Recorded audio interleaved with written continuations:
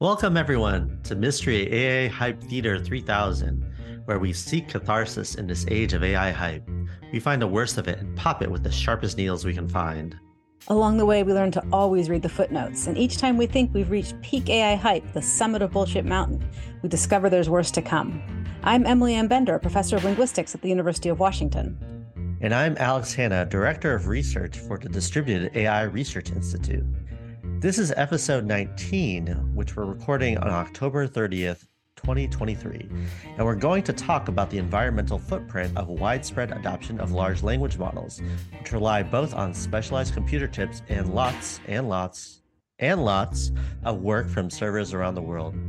Recent peer-reviewed estimates suggest the use of, quote, AI globally requires massive amounts of energy with a correspondingly large carbon footprint. But the AI hypesters would have us believe that AI is what's going to save us from the climate crisis.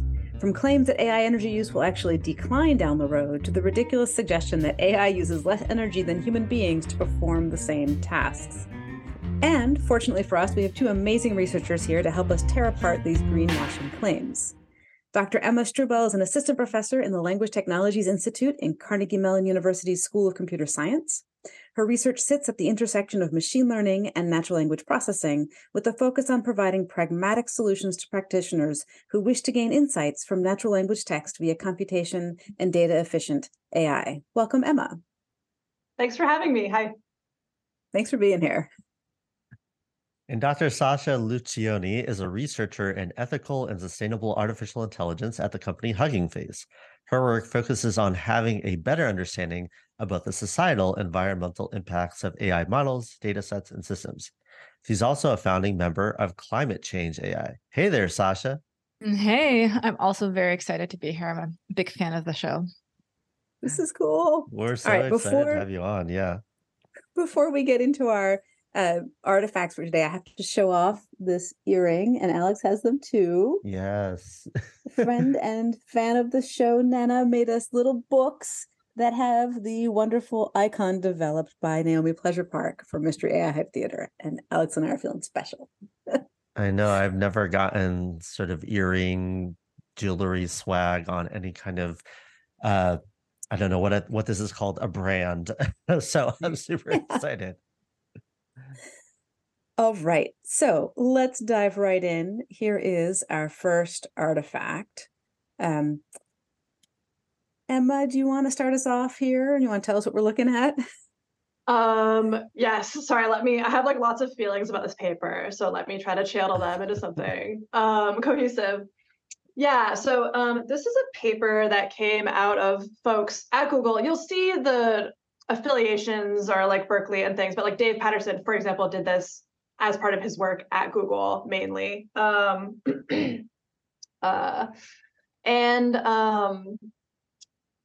I mean, I guess the takeaway that they would like for you to have from their paper is sort of very clearly in the title, which is sort of a good PR thing, I guess. So they're claiming that the carbon footprint of machine learning training will plateau and then shrink.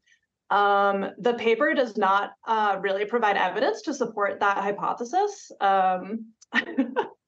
And I don't know how much we want to get into this, but I think this paper was written basically entirely as a PR thing on behalf of Google in response to papers, including mine, including one by Emily, including, I don't know if at that time by Sasha, but since by Sasha for sure. Yeah, basically pointing out that maybe we should be worried about the carbon footprint of machine learning training. Yeah.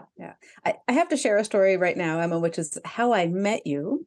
So in 2019, in September, I was at the Seattle Climate March, and I saw this sign that said, "Ask me about the carbon impact of AI." And I thought, I've got to go tell that person about Emma Struebel's amazing paper at ACL 2019. So I pushed my way through the crowd, and it was you. That's amazing. Wow.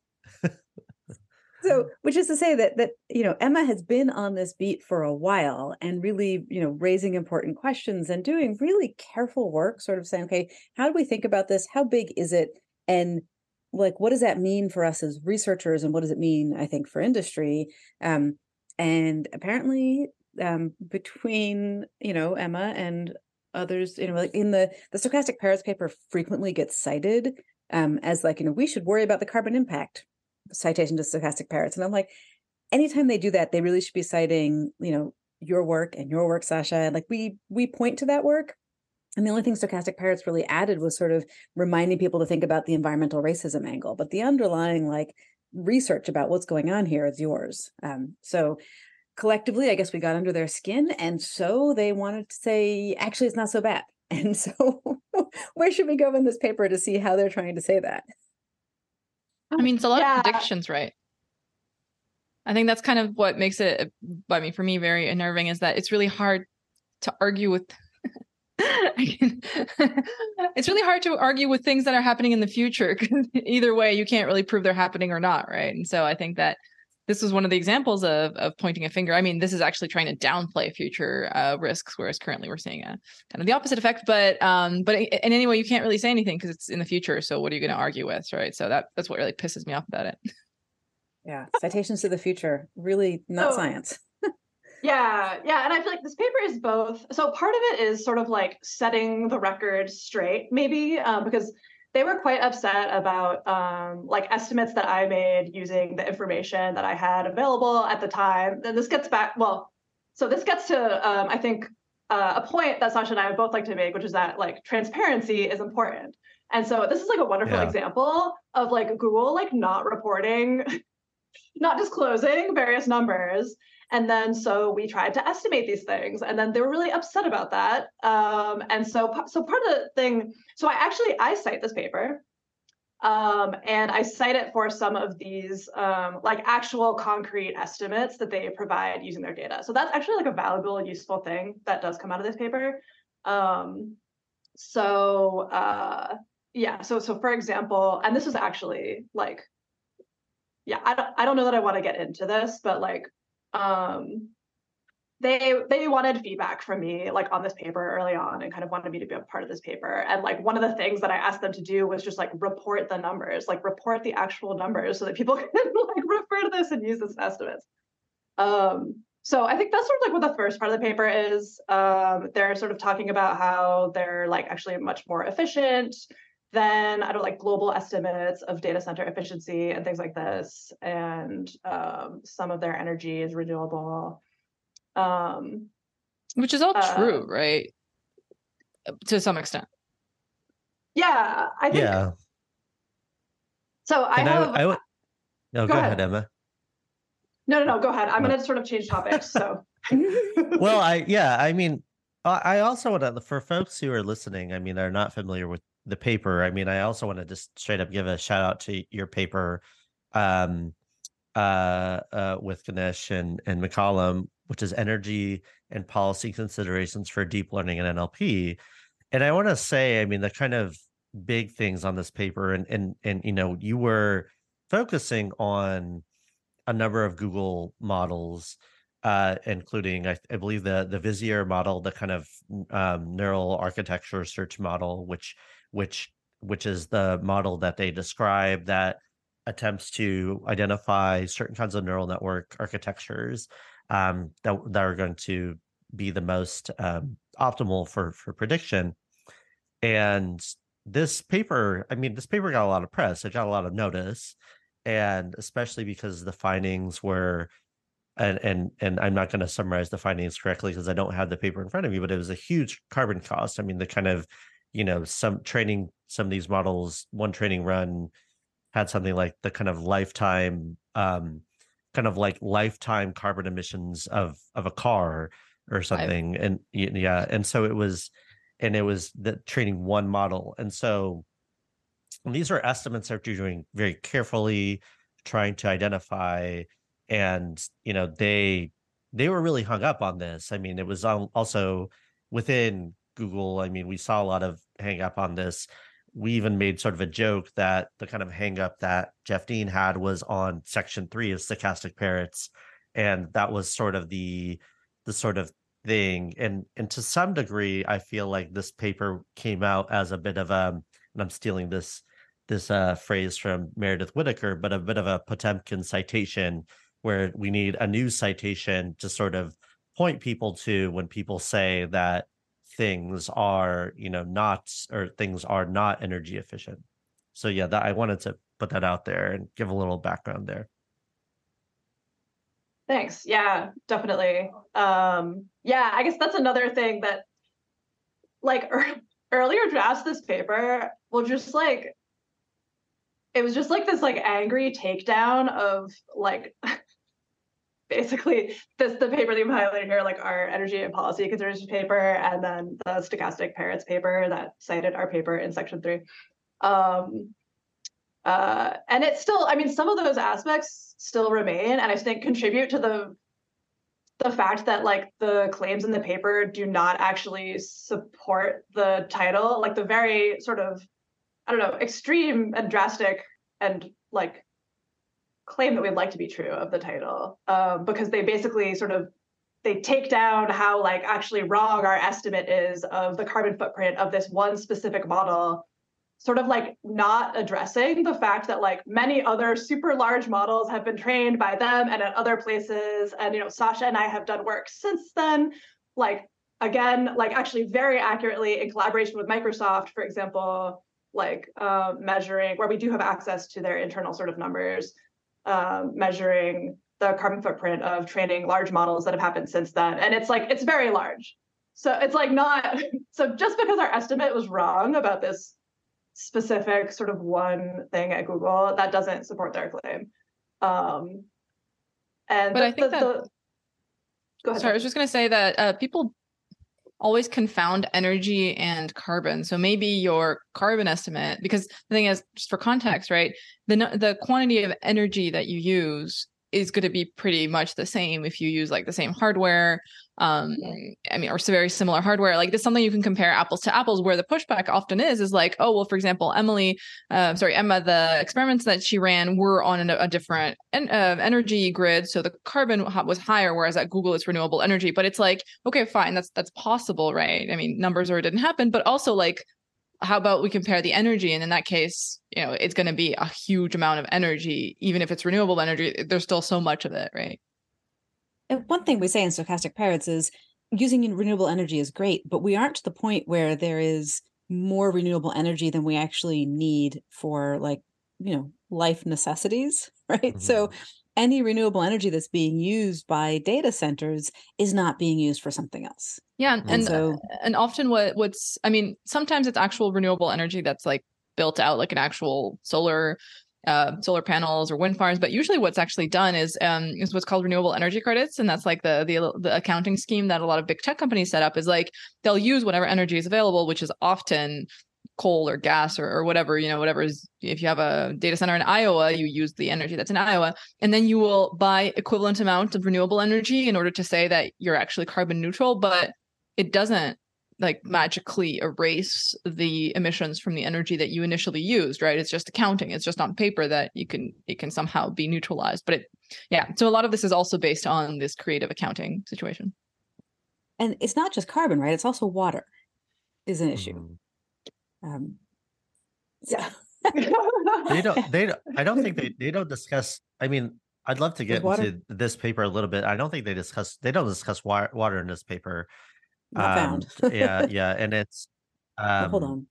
But the thing that grinds my gears about this paper is, speaking about transparency, is that they have these data that I don't know if this data was available. This is figure 2 in the paper, where they're kind of coming up with these sort of estimates of how much CFE, so I think that's carbon free energy, they characterize. I don't know how they define this metric, but they sort of had these kinds of metrics for each of these data centers in this graph that's very hard to read because it's sort of all clocks. Also, Iowa is spelled Loa, which is interesting. Which I just noticed. Incredible. And so, and they said they have a citation to this, but it's not dated. It's to sustainability.google/progress/energy. I believe when they put this on archive, like this the stuff just wasn't available. It was just kind of, they were sort of having this per data center CFE metric. And they were sort of saying, well, if you kind of train this, in Iowa at like 6 a.m., then, you're not going to have this huge kind of carbon output. But it was like very particular sort of constraint that they're putting on this with kind of proprietary data. And that just really sent me on this paper so much. So I have to share my enjoyment about what's going on in the chat here. So Abstract Tesseract says low emission models. I'll see myself out. And then RK Sciences comes back with Iowa has split into Loa and Iowa. Oh yeah, North and South Iowa. Sorry. So what must have happened was it must have been actually a lowercase L. And then someone went through and said, "Oh, we have to capitalize these things or something." It just didn't. PDF parsing, maybe, no? Who knows? It could Ridiculous. be. Yeah, I don't want to continue to dog on somebody for typos in manuscripts, because gosh, what a nightmare, but humorous nonetheless. Yes, it's a good one. It's absolutely a good one. And maybe the typesetter, like if you aren't in the US, the name of the state Iowa maybe is less obvious. So it's just very funny to those of us who are familiar with the state of Iowa. All right. Is there anything else you want to do in this paper in particular? My search isn't working on this. So the word water might show up. I am a little bit curious where they cite stochastic parrots, which is citation 20. Citation 20, down near the end. It's kind of a throwaway citation. But I thought this paper came out before parrots, no? It came out after parrots. It was kind of in response almost directly to your paper, Emma, and stochastic parrots, because they needed basically something because people were citing stochastic parrots as sort of the climate carbon paper, but so they really wanted to, so it came out after. This is them just being sore. So the opening quote in this article is based on a 2019 project from the University of Massachusetts Amherst that estimated the environmental impact of training, and that's the citation to your paper, Emma. More than 1,250 papers cite Struble et al. As the source for the impact ML models have on carbon emissions. Go, Emma, you had a really impactful paper. It's important, including Bender et al., Freitag et al., Schwartz et al., Thompson et al., and Thompson et al. The study calculated the energy consumed by the carbon footprint of the NAS by So et al. That led to the evolved transformer.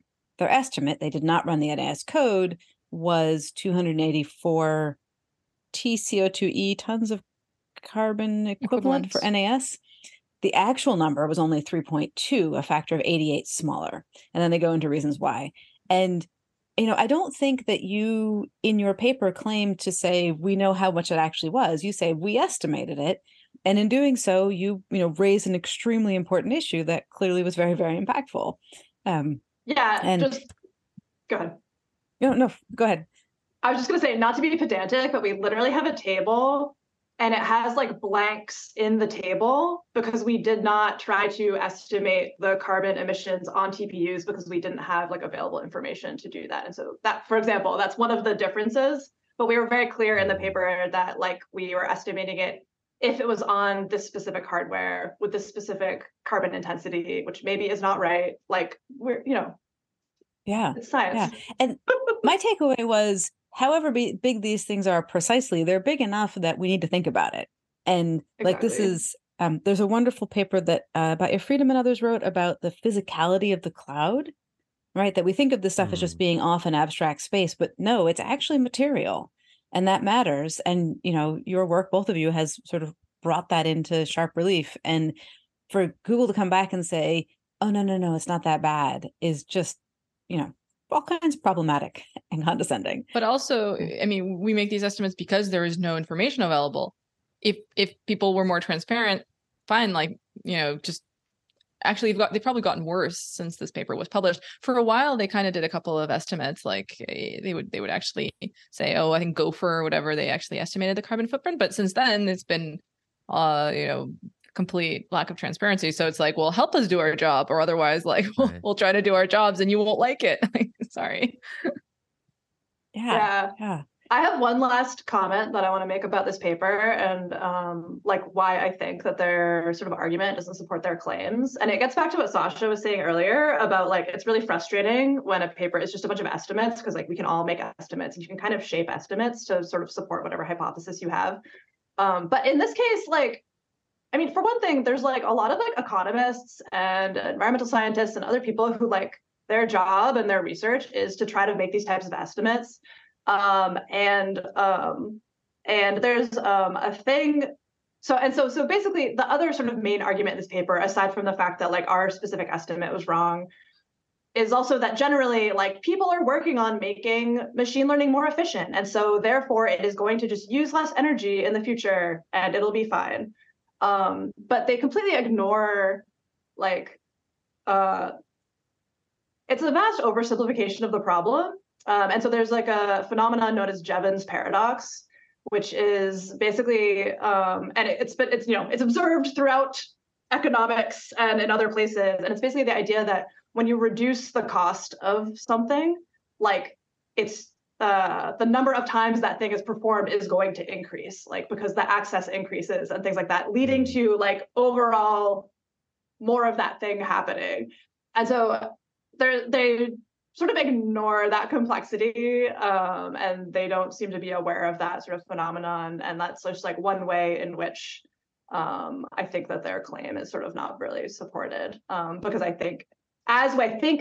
what I think is going to happen, and I suspect we are already seeing happen, is that as machine learning models become maybe more efficient and maybe hardware becomes more accessible, or using these models, developing these models becomes more accessible, like probably like you can imagine basically making the opposite, like having the opposite thing happen, basically where the emissions actually increases.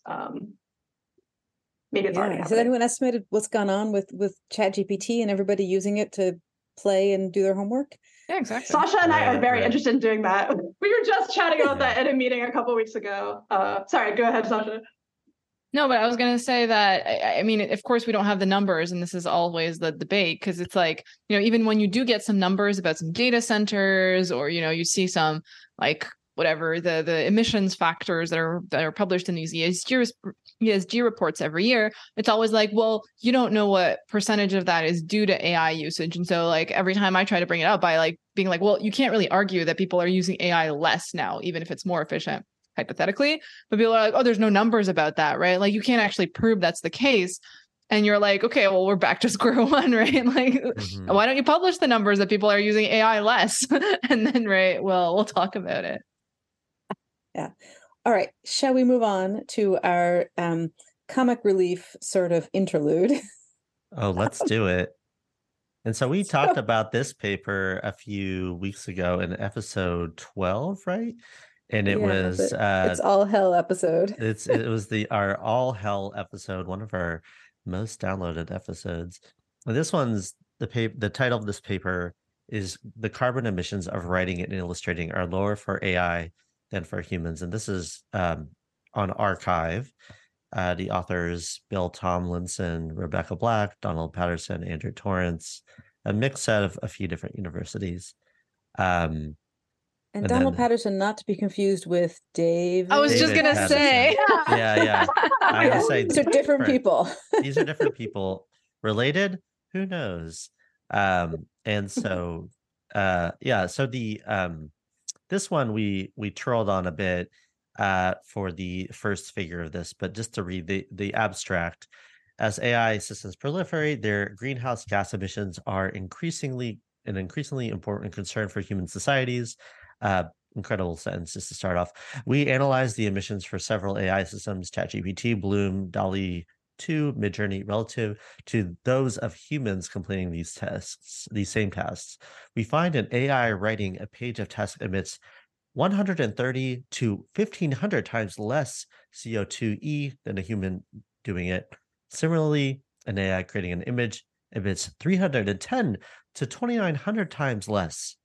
Emissions analysis do not account for social impacts such as professional displacement, legality, sorry, I don't know what that means, and rebound effects. In addition, AI is not a substitute for all human tasks. Nevertheless, at present, the use of AI holds the potential to carry out several major activities at much lower emission levels than humans.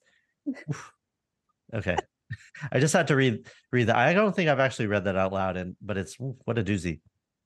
Yeah. What's interesting is that, like, on one hand, I'm like, okay, people are thinking about this, and that's kind of like part of why we do what we do, right? So sometimes I'm like, okay, it's great, like people are, and then it's like, but they're not doing it properly, and so it's really frustrating because it's like you don't want to be super pedantic and being like you're doing a bad job, but you literally cannot compare humans and computers or whatever models in terms of emissions. It makes no sense, right? And so it's like often the people who are like, oh hey, let's work on the carbon footprint. That's like at some point for one of the workshops I was reviewing for, someone submitted a paper saying that they compared several like machine translation systems, and then they concluded that Arabic was more polluting than French or whatever. And I'm like, oh my gosh, that's not what, no. Like, I mean, and then they were like, well, maybe it's because of blah, blah, and they went on this whole thing about why Arabic is like more intensive or whatever. And it's like, on one hand, you're like, okay, well, people care somehow, but on the other hand, it's like, but just do your homework. that can you? I would love to see that paper because you're oh not well, only... I blocked it, but I think it was up on archive at some point. Yeah. Oh well, I mean, on the other hand, it's not like it's not that complicated. They essentially like compared two machine or multiple machine translation systems, and they found that for whatever reason, right, the one that had like English to Arabic or Arabic to English was more intensive, but could have been a multitude of factors. And like at the end of the day, it doesn't freaking matter. Like, I mean, why are you even doing this study? What are you trying to prove here, right? Like, right. So if you're measuring carbon impact, it's basically carbon impact of, overall this research that we're doing. Is it to the level that we should be concerned? Right. There's sort of that kind of a question. There's the, okay, I'm going to start a project. I've got a couple different ways of doing it. Which is the lower carbon impact way of doing that? And, so on, sort of questions along those lines, not things like, well, which languages should we translate because we want to translate the ones with less carbon impact? That makes no sense. And, well, the AIs can do this with less carbon than the people makes no sense because people exist, right? Right. Like, and we're going to keep existing, and we should think about like how we move through the world and how we can reduce our carbon impact. But this paper just sets up the most ridiculous question. Yeah, the premise of which language is more cost effective to translate. I mean, now you're just introducing a whole brand new kind of racism into it. Well, Arabic is too costly to translate, so we don't need to, they don't need to be integrated into the world. But the French are fine. So it's just like new dimensions. I can tell you with absolute certainty which language has had the biggest carbon impact across all of NLP. English. Yeah, English. It's English. 100%. Although they don't tell you so, because in most of those papers they don't mention in English, so the data's kind of hidden, but Bender rule alert. We need to like a soundboard every time the Bender rule comes up. All right. Do we have a ridiculous graph in here? Yeah, that one. Yes. Yeah, the histogram. Yeah. Also, like human from India, human in the US. Well, I mean, like honestly, it's not where you're from that impacts how much carbon you emit. If you put a person from India in the States, I mean, it's not the person. It's right. The lifestyle. Yeah. I mean, it's just like, oh. Right. And just to describe this is the chart we looked at in episode 12, where it's the histogram, where it has kind of a log scale, y-axis, and an x scale, different categories. So Bloom writing one page, ChatGPT writing one page, laptop computer for the duration of human writing one page, desktop computer and then human from India writing one page, and human from US, and it just goes up and up, and the height is very close to 1 for Bloom and ChatGPT, and then for desktop, it just is 10, 100, 1000. So exponentially more carbon intensive. Yeah.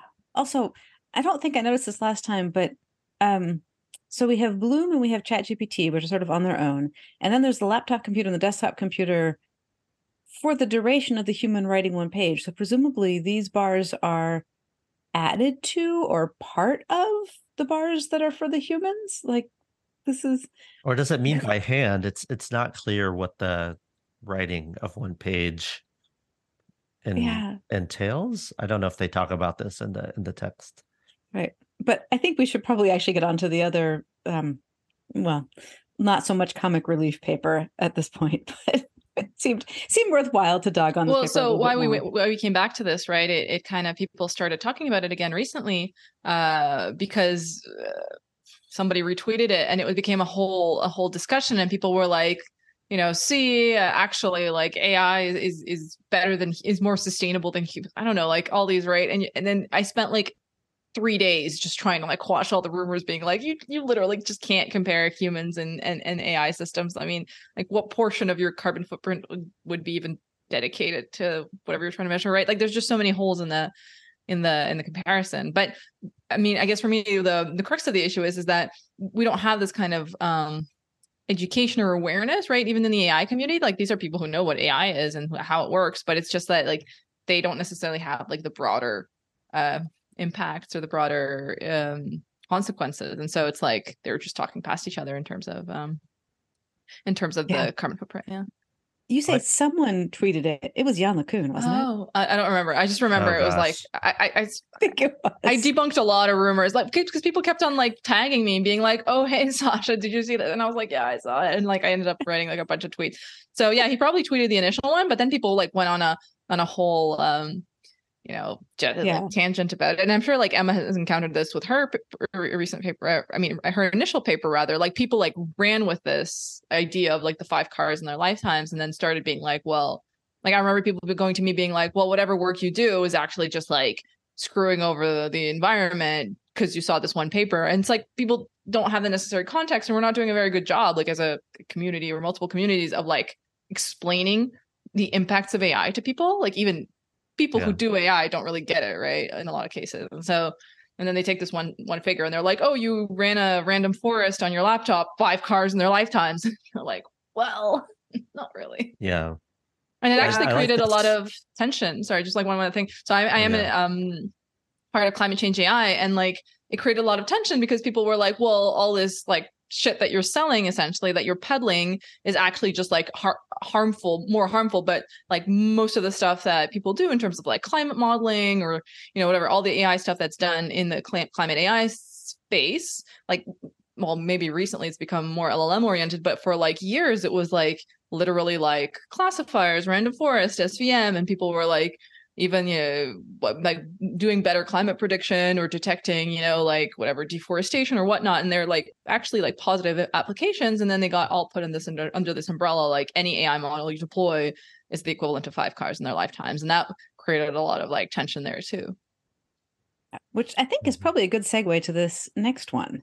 I was going to say, I think that's like a perfect segue to the next paper, because I feel like one of the biggest issues here is like I would say to me, it seems like the author like does not understand that exact issue, like just like does not understand the different phases of like the machine learning model life cycle, and like how they have very different like frequencies of use and also like magnitudes of emissions during those different phases. And they're like sort of confusing things in making this very drastic estimate.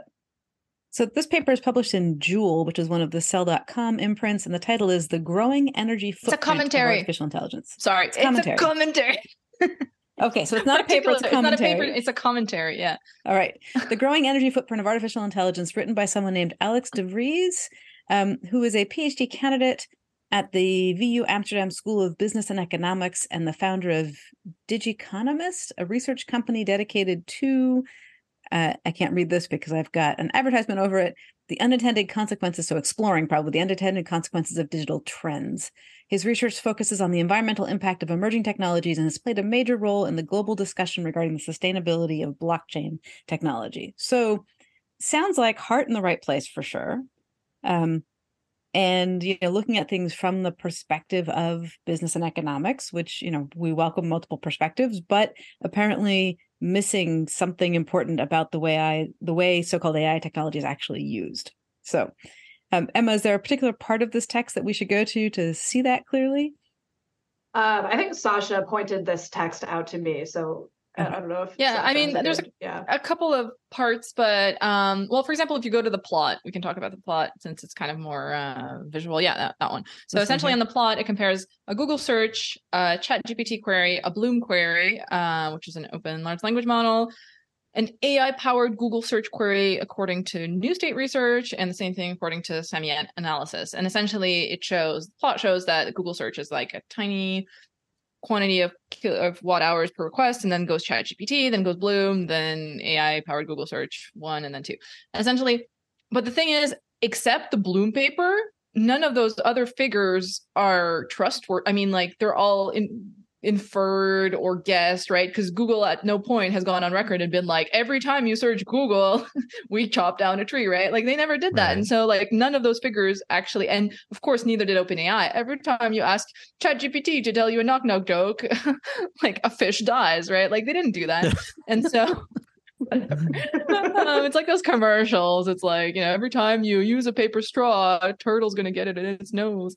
And it's kind of like that. And so it's like, for me, when you do plots like that, because obviously that's most of what people are going to, or that estimate that AI is going to, use as much energy as Switzerland or some, anyway, people are going to focalize on that. And you have to signal that this is not real data. You can't just use it in your prediction and then, assume people read the fine print or some footnote that you put somewhere.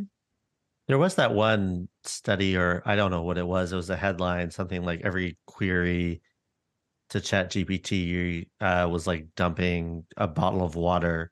And I don't know what the origin of that was. So that's also, that's a very well-intentioned paper once again, but it also uses these estimates. And actually the proxy that they use for ChatGPT is Bloom, my work. And I take offense because, people will, actually in the paper, the metaphor, like the actual focus of the paper is ChatGPT. And it just so happens that the most recent comparable or not number is Bloom. And so it's like, using research that I've done that I put a lot of care and detail into for as a proxy for something that's completely like black box and opaque, and we have absolutely no idea how big it is or where it's deployed or anything. So same thing with the water paper. It's similar. It uses figures as proxies for things that are not necessarily the same. Probably not the same at all, actually.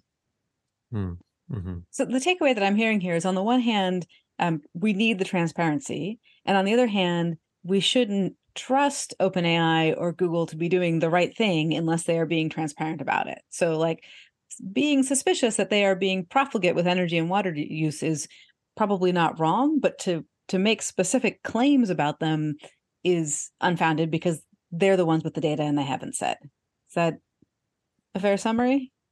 Yeah, and I think it's counterproductive because, for example, as soon as people start using these numbers, they really kind of don't need to say anything anymore because people are kind of like now using it. So I feel like, now this 500 milliliters of water per query thing, for me, when I hear people talk about it, they take it as a given. And so now it's like, well, OpenAI had absolutely no reason, not that they would, but they have absolutely no reason to disclose anything because people are already using this number, which may be a lot less than the actual number. And so it's like, why would they even set the record straight on that, right?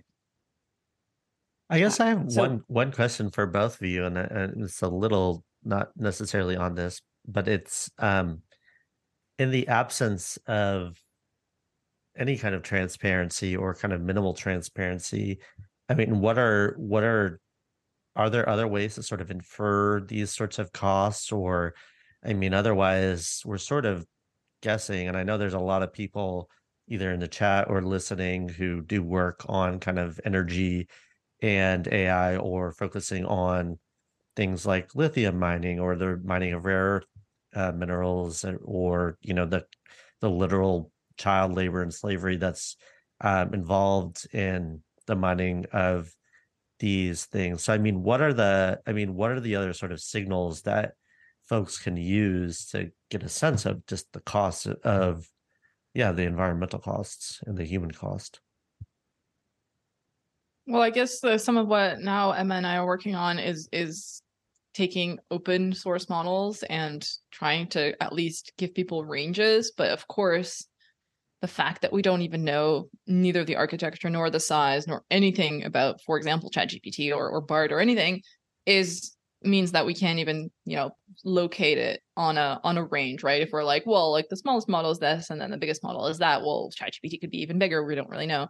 But I do think that at least it helps us get some data points and having some orders of magnitude as well about like different tasks and different setups and also just like general education. Like, for example, when the Llama 1 paper came out, they actually did I think it was the one, anyway, a carbon footprint estimation. And I think that either they didn't want to divulge, or anyway, they didn't want to say like where the model was trained. And so they did like a hypothetical one, like if the model were trained here, this is what the carbon footprint would be. Which works if you're not the person training the model, because you actually have, like, I mean, Emma did it in her paper because she didn't have the information, right? But it doesn't work if you have the numbers, but you don't want to divulge the numbers. And so I feel that there's so much just like misunderstanding about how this stuff is calculated, or like what do you need to be transparent about for it to make sense and stuff like that. That like any kind of work that we can do that to shed more light, and even if it's just like super basic, like even just like a blog post or like what are the factors, right, could really be helpful. And I got into like a massive Twitter fight with one of the authors of the paper because I was like, this is not true. This is not how carbon footprint estimation works. You can't be like, well, I came here on a Hummer, but I'm going to give you the number from a smart car because that's what I chose to give you, right? Because like that, you literally can't do that because that's not how it works. You need to give the actual numbers. And so yeah, but they didn't change it. The carbon footprint of my travel, if I had gone by bicycle, would have been. Yeah, there you go. But I won't tell you what I came in, but I'll give you this estimate. It was like a US average estimate. So it's like, well, if I came on an average car, but I'm not going to tell you what car I actually came in. Oh my gosh. Yeah, and I want to say one more thing. Like, I think again, Sasha and I also have sort of looked into this, but then I think we both found is a little bit of a dead end in terms of like any type of information that's available regarding water, regarding like rare earth minerals, embodied emissions, embodied emissions. It's like it's so proprietary. It's even more proprietary and locked down, I think, than like the machine learning energy stuff. And so I feel like we focus on like the machine learning, like operational carbon footprint, because it's like we should be able to do like just a fantastic job. And I think as people who are not necessarily at the companies, or like despite the companies not wanting to disclose things, we can sort of like maybe start to do an estimate. But like looking at, NVIDIA isn't telling us like how much palladium or whatever they're using, or like even if they're using palladium, maybe like in their GPUs. And similarly, I think the amount of water is also sort of like a proprietary process thing. And I think that those aspects are potentially like much worse, particularly like the sort of human rights aspects of like where rare earth minerals come from, and like other just even not rare earth like mining operations and things. But I think you need people like on the ground doing like investigation of that stuff, because like no one is reporting that. And right now it's kind of like what I've heard as well is like, well, we know this is so ridiculous. So we know how bad the numbers are from like the actual usage. So we're sure that the manufacturing emissions are less than that. So we're not going to share them because it doesn't really matter, because usage is like so much more intensive than manufacturing. You're like, but like, how are we supposed to actually measure that unless you actually give us numbers, right? Like you really can't. And we know that like manufacturing GPUs is actually it's like Wired ran this article about like these fabs, like the fab, like where they actually make the GPUs. And it's like, they use ultra pure water because they have to like clean each wafer, and there's like a bunch of wafers stacked, and it's like a lot of energy, and the energy is coal powered because they're in Taiwan. I mean, there's all these like different parts of the puzzle, and at the end of the day, they're just like, we're not going to tell you the environmental footprint because it doesn't matter. Yay, right? So to tie this to today's executive order that came out of the White House, one of the things that's in there is Biden's directing the NSF to do sort of a start like trial run of the what they're calling the NARE, the National AI Research Resource. And it seems to me that if the White House and the executive branch is trying to like lead by example with transparency, then we could say, look, NARE is going to need to be transparent about what's the energy source? Anybody who's doing experiments on this needs to report these numbers about how much they used. Maybe some things about, where did these chips come from? Where were they produced? Like sort of like trying to see how far we can push on transparency there could be really valuable. Well, the thing is that the companies like, for example, NVIDIA and others, they're US based, but most of the fabs are actually not in the States. And I think that that actually scares, because of this whole catastrophic risk situation. Like, for example, Taiwan has like most of the factories, right? And it's right near China and people are, anyway.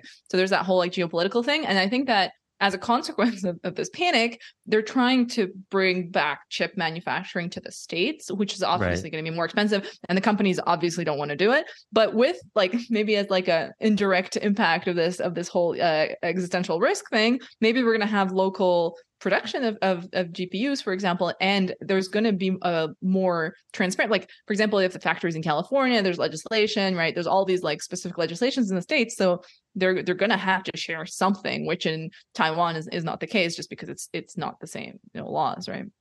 Yeah. And if for folks who are interested, AI now put out a great explainer on kind of compute and AI and the kind of supply chains of chips and kind of how, most of it resides with one manufacturer in the Taiwan Semiconductor Manufacturing Company. And so they're worried about the supply chain risk and this involved. And so this has been, an effort to build factories or build chip factories in the United States to kind of avoid that. But it's just that you have to really, really change the supply chains to even make that a thing. I so wish we'd had this conversation before I was at that U.S. House subcommittee hearing a couple of weeks ago, because one of the people on the committee is this congressman from Indiana who said, we've got a new chip fab opening up in my district, and I want all 4 of you witnesses to answer this question. How's AI going to help us make better chips? And all 4 of us kind of went, what do we say about that? And I think I managed to say something about like environmental impact, but I sure wish I could have said, hey, let's have some transparency about these things. Like that would have been a really great moment to bring it up. So next time I'll be more prepared. The thing is though that like, I'm sure NVIDIA uses AI to some extent in their design, right? But they don't really, for example, recently I saw that they're really emphasizing more efficient usage chips, like chips that would require less energy to run without like, so I've definitely published about that, but they've never published about like less intensive manufacturing of chips, which would make more sense, right? Because of All right, we got to keep moving if we're going to get to the fresh AI hell. I just want to sort of show this headline. So from the New York Times reporting on that not paper commentary that we were just reading, AI could soon need as much electricity as an entire country. And I guess this is just like a word to the wise to anybody who is publishing in academic venues.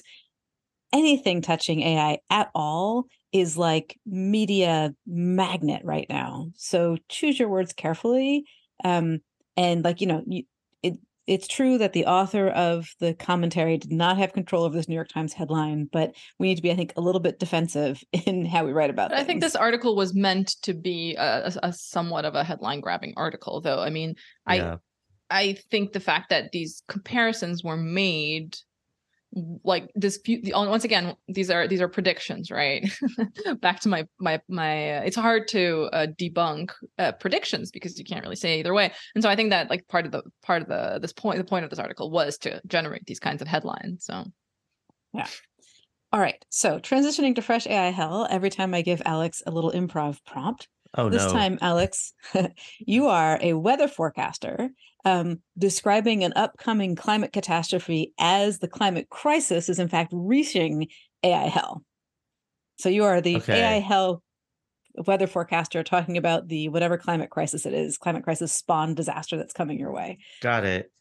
My name is Jim Cantori. I'm over here at Cape Hatteras, North Carolina, and I've got a weather coat on.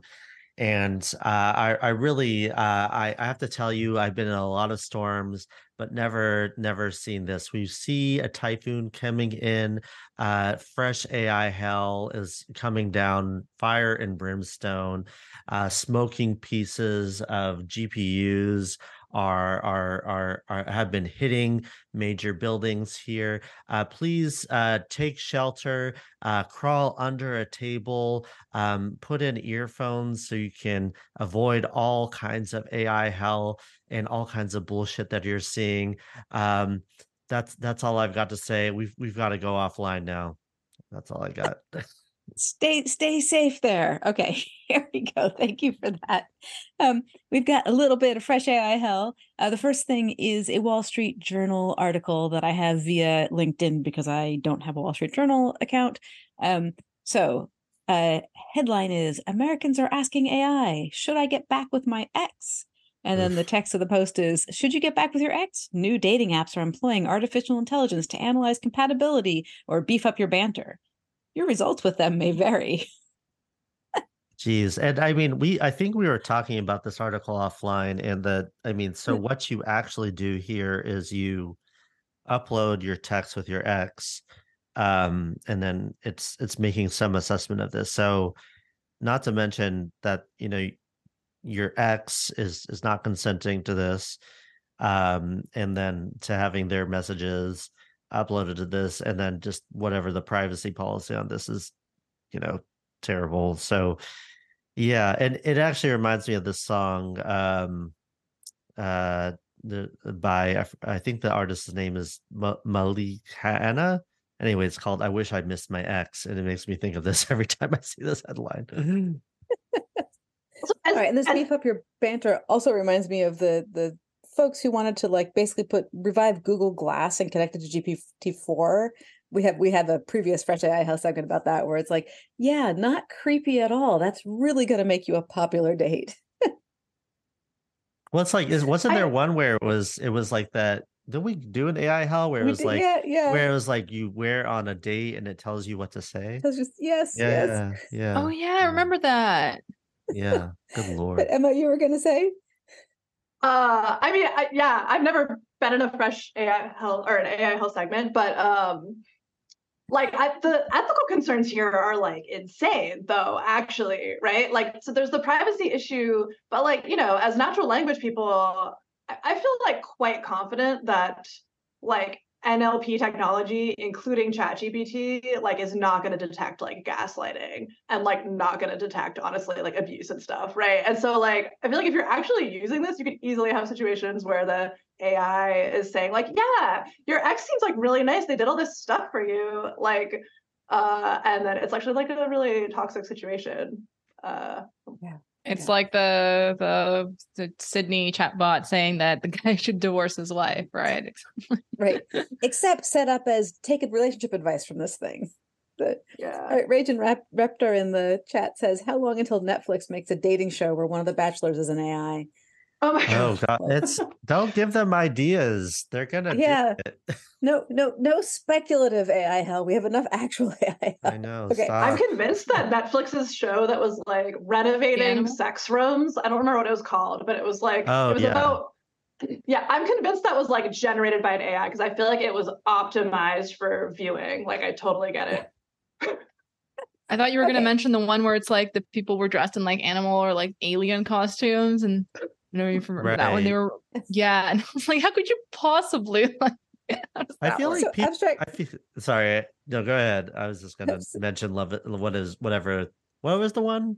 Queer love, the one that was people really toxic and they swap partners. Anyways, sorry.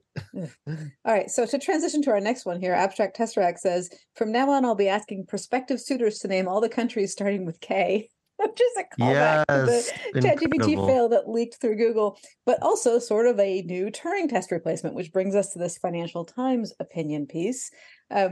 We need a political Alan Turing to design AR safeguards. And Frontier Technology is a challenge that raises a spectrum of concerns by John Thornhill. And there's just so much wrong with this. We're just going to have to be really fast. But the two things that I wanted to say is, can we cut it out with the great man theory?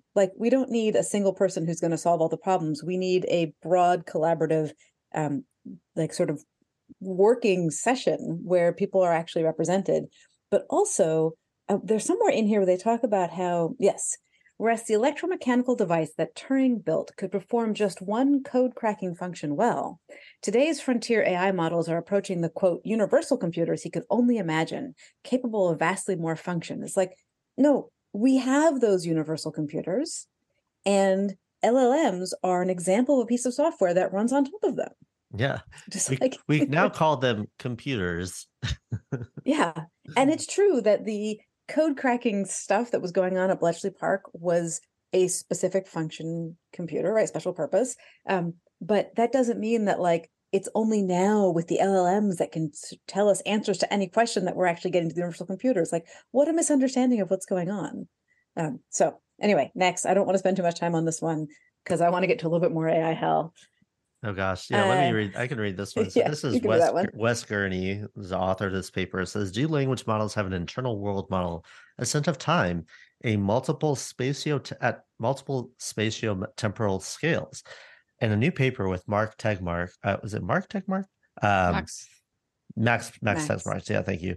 We provide evidence that they do by finding a literal map of the world inside the activations of Lambda 2. And there's a GIF of the activation layers mapping to different parts of the world. Oh, gosh. It's like, okay, so it is not surprising that the distribution of named entities in text would cluster based on where in the world they're from, right? You are probably talking about politicians from the US in papers where you're talking about other politicians from the US and so on, right? That does not make a world model, number one. Number two, the most striking thing about this is just how thin the data is in the global South, right? Mm-hmm. So if you look at as it resolves into its thing, if you look at what happens in Latin America and Africa, it's like, oh, there's hardly any dots there because the text they're basing this on doesn't talk about those places. But yeah, so now to get to something truly awful. 404 Media, shout out 404 Media. 404 Media is not awful, they're wonderful. This is a recent new media thing started by a couple folks from Vice. Yep. Headline here, 4chan uses Bing to flood the internet with racist images. Because of course they're doing that, right? And so we've got 4chan users are coordinating a posting campaign where they use Bing's AI text-to-image generator to create racist images that they can then post across the internet. The news shows how users are able to manipulate free-to-access, easy-to-use AI tools to quickly flood the internet with racist garbage, even when those tools are allegedly strictly moderated. Oh yeah, this one's pretty awful. Yeah, just having a coordinated campaign at supercharging this, things that people are warning about. You're going to have more and more of these kinds of things. People are going to use this, and it's going to supercharge this kind of hateful content. Yeah, and it's not like all of this is carbon impact free. Like, just Sasha, maybe our next project should be, let's like estimate the carbon footprint of like 4chan users generating racist content, and we can compare. Like, is it more efficient for like the user to generate the racist content or to like the AI to generate the racist content? Y'all are really bringing new definitions to environmental racism. All right. On a similar note, here's Vice. Stupid advertisement making, so I can't see. Vice motherboard. Generative AI is a disaster and companies don't seem to really care. In their push for AI-generated content, tech companies are dancing on the edge between fucking around and finding out. I love this. Is the best reporter ever. She reached out to me when she was writing this article, and I'm like... Yeah, this is Janice Rose. Shout out Janice Rose. Yeah, super you're cool. great. Also a great DJ, and also Jordan Pearson. And here we have a picture of Mickey Mouse in... like army fatigues, army fatigues, except he's also wearing like a brown pair of pants and a belt. Wait, do you see? What did you say there, Sasha? Holding a Kalashnikov. That's what that is. Okay. Yeah, some sort of very fierce-looking weapon with his typical Mickey Mouse smile on his face. And yeah, so this is like, it's really easy apparently to create these things. All right, one last one. What's this? Oh, okay. The final 11 seconds of a fatal Tesla autopilot crash. So this is a Washington Post thing where they've reconstructed what happens. I guess there was a little bit of video, and so then they reconstructed from there. This is the Washington Post. And the thing that I wanted to raise up out of this, aside from the fact that it's really tragic, is they ask the question of like, who's responsible? And they say, so Banner's family sued after the gruesome 2019 collision, one of at least 10 active lawsuits involving Tesla's autopilot, several which are expected to go to court over the next year. Together, the cases could determine whether the driver is solely responsible when things go wrong in a vehicle guided by autopilot, or whether the software should also bear some of the blame.